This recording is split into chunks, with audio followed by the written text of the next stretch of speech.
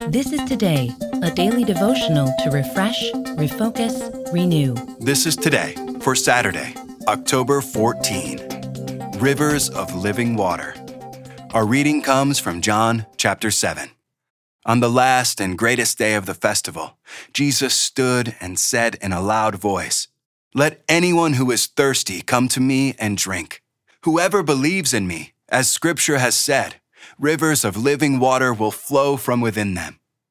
By this he meant the Spirit, whom those who believed in him were later to receive. Up to that time, the Spirit had not been given, since Jesus had not yet been glorified.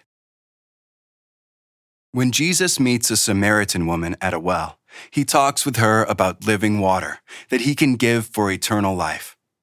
In John 7, Jesus teaches again about living water. And this time, he speaks of rivers of living water flowing from people who believe in him. Some other Bible passages help us to understand more about the living water Jesus introduces here. This imagery draws from some Old Testament prophets and points ahead to eternal life with God in the new heaven and earth. The prophet Isaiah, for example, talks about recognizing the Lord as your salvation and says, "With joy you will draw water from the wells of salvation."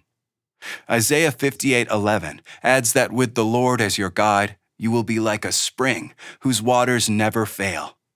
In addition, the prophet Ezekiel describes a vision of a river flowing from God's temple in Jerusalem. The water begins as a trickle, but it grows wider and deeper as it flows. And when it reaches the Dead Sea far away, it makes the salt water fresh, so where the river flows, everything will live. This vision also points to a New Testament vision of the river of the water of life.